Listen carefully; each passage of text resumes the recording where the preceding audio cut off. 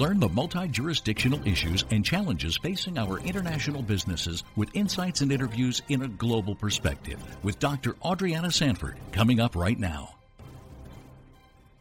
Welcome, everyone, to today's show. This is Dr. Adriana Sanford. I am here today with a special guest. We have the Honorable Javier Treviño, who is Mexico's Deputy Secretary of Education. And prior to this role, he also served as part of Mexico's Congress. Mexico has undergone substantial and dramatic structural reforms: energy reform, tax reform, banking reform, telecom reform, justice reform, but perhaps the most important reform has been in education. And we would like to talk about this topic because this is a topic that is not really widely understood or discussed in the United States. And this is a very timely topic considering presidential elections are around the corner. I'd like to welcome to the show Honorable Treviño. Welcome to Global Perspective. If you wouldn't mind explaining to our listeners a little bit about this educational reform in Mexico, what are you trying to accomplish? What are your goals? And what does this new educational model look like? Yeah, I'll be delighted to explain a little bit about what we're doing in terms of education reform.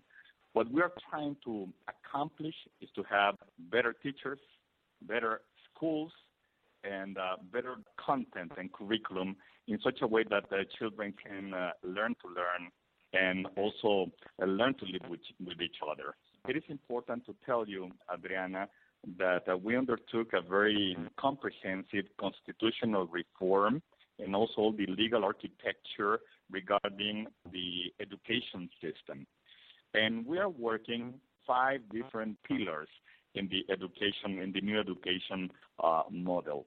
The first pillar of this education model has to do with the school. We are putting the school at the center of the education system in such a way that we're getting closer the federal government and state and local governments to school, and we are redesigning all the school structure in basic education from kindergarten and elementary and secondary school in such a way that we are providing the schools with more autonomy for making some of the decisions and to providing direct resources in the case of public education to the schools, and at the same time training the principals in the different schools in such a way that they can acquire more leadership abilities really to transform the school system. It is getting much more horizontal instead of being a vertical system that we had in the past.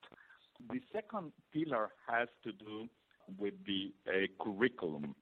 It is important to tell you that we are transforming the curriculum for basic education, for elementary education, from K-12 education, in such a way that the children are acquiring not only the knowledges and the competences regarding basic language skills, both in English, but at the same time getting a better training in math, at the same time as in exploring natural and social sciences. An important element in the new curriculum has to do with the development of the social-emotional skills of the children. All the things related to emotional intelligence is very important in the new curriculum. And of course, we are providing some degree of autonomy to the schools to define part of the curriculum in such a way that they can get deeper into some areas like robotics or financial education or health education or environmental education. So that is the second avenue. I was going to say the nice thing about that is we're seeing a real push for math and science, which I think is this is a push that I'm starting to see a lot in Latin America. That's correct, and especially we are having a program along with the OECD for strengthening and really inspiring girls to go to the different areas of STEM, of science, technology, engineering, and mathematics. That is going to be a very important program in such a way that we encourage girls also to go into the fields of science, technology, engineering, and mathematics. The third pillar has to do with the teachers. This is very important, very dramatic. If I tell you, Adriana, in the case of Mexico, we have in kindergarten, elementary, and secondary schools 26 million students and 1.2 million teachers and 226,000 schools. Amazing. So it's very important Yeah, it's a very and all this is public education and is a mandatory education. And what is important is to concentrate on how we train the teachers. We have 1.2 million teachers, and it is important to train them with the new curriculum since the beginning when they go to the teachers' school, and then to have a continuous education program for teachers, such a way that we are training them in the different abilities, such a way that they can really implement better the new education model. That has to do with different kind of incentives for teachers, a new system based on evaluation, based on merit, in such a way that it is merit and knowledge, the only elements that will define if a professional enters the public education service.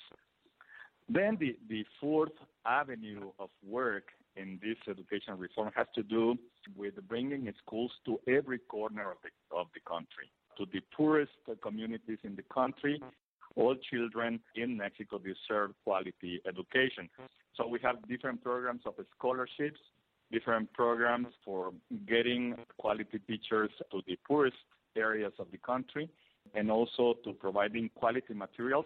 Even, we have a big challenge with the indigenous population, so where we're teaching in their own languages, which is very important. We have 68 different languages, indigenous languages, 7 million children in this system. And finally, the fifth pillar has to do with the new governance of the education system. How we work together as federal government with the state and local governments, which is very important because they are implementing and managing the school at the state level, and working with the union of teachers, working with different non-governmental organizations interested in promoting education and working in different areas of society to promote education, and working with parents, which is very important, in such a way that we can really build learning communities in each school, working together with parents, teachers, and students. Sounds amazing. So basically what you're doing is you're providing a solid foundation and reaching all the different corners of the country, which is awesome, and with a very strong STEM, very strong math and science background for our children. And also the use of technology is very important. We have a new system for bringing connectivity and computers to the schools, and also the training for the teachers, and also putting a very good education platform with different education resources that can be used by students, teachers, and parents. And they are our future. It's definitely going to make a difference. Now, I have a question. If, we are going to be having elections in Mexico next year, if a new president is elected, how does this affect everything? What would happen? Maybe you know the answer, well, maybe you don't. I should tell you exactly. Well, what we have been doing is the following.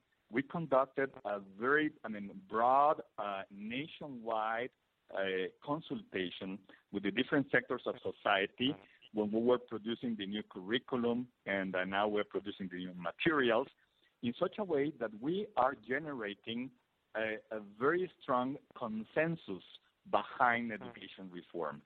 But Wonderful. What parents want is to have a good education system, not politicized. The education system should not be a political football.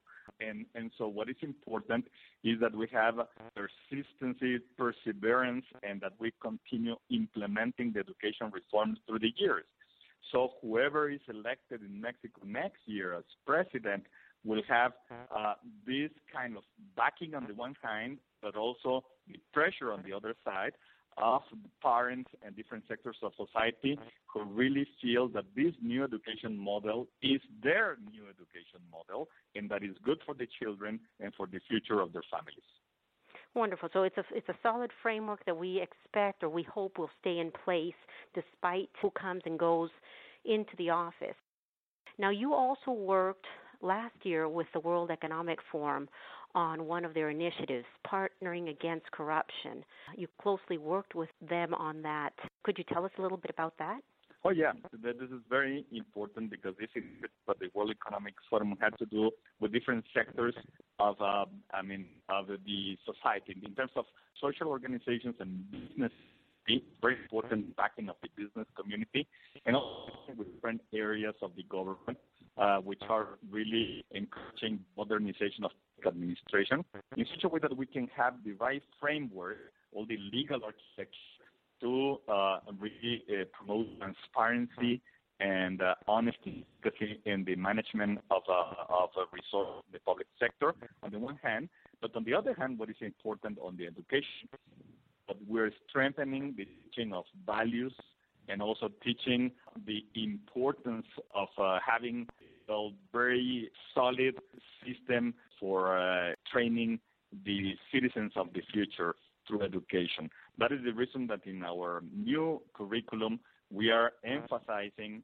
developing of the social, emotional abilities and also on the development of values in such a way that we can really transform our children in very good citizens.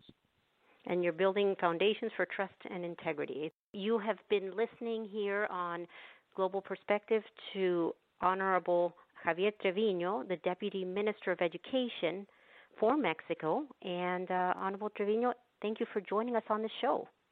Thank you very much for the opportunity, Adriana. You have been listening to A Global Perspective with Dr. Adriana Sanford on the Manufacturing Talk Radio Network at mfgtalkradio.com. This podcast is a part of the C-Suite Radio Network. For more top business podcasts, visit c-suiteradio.com.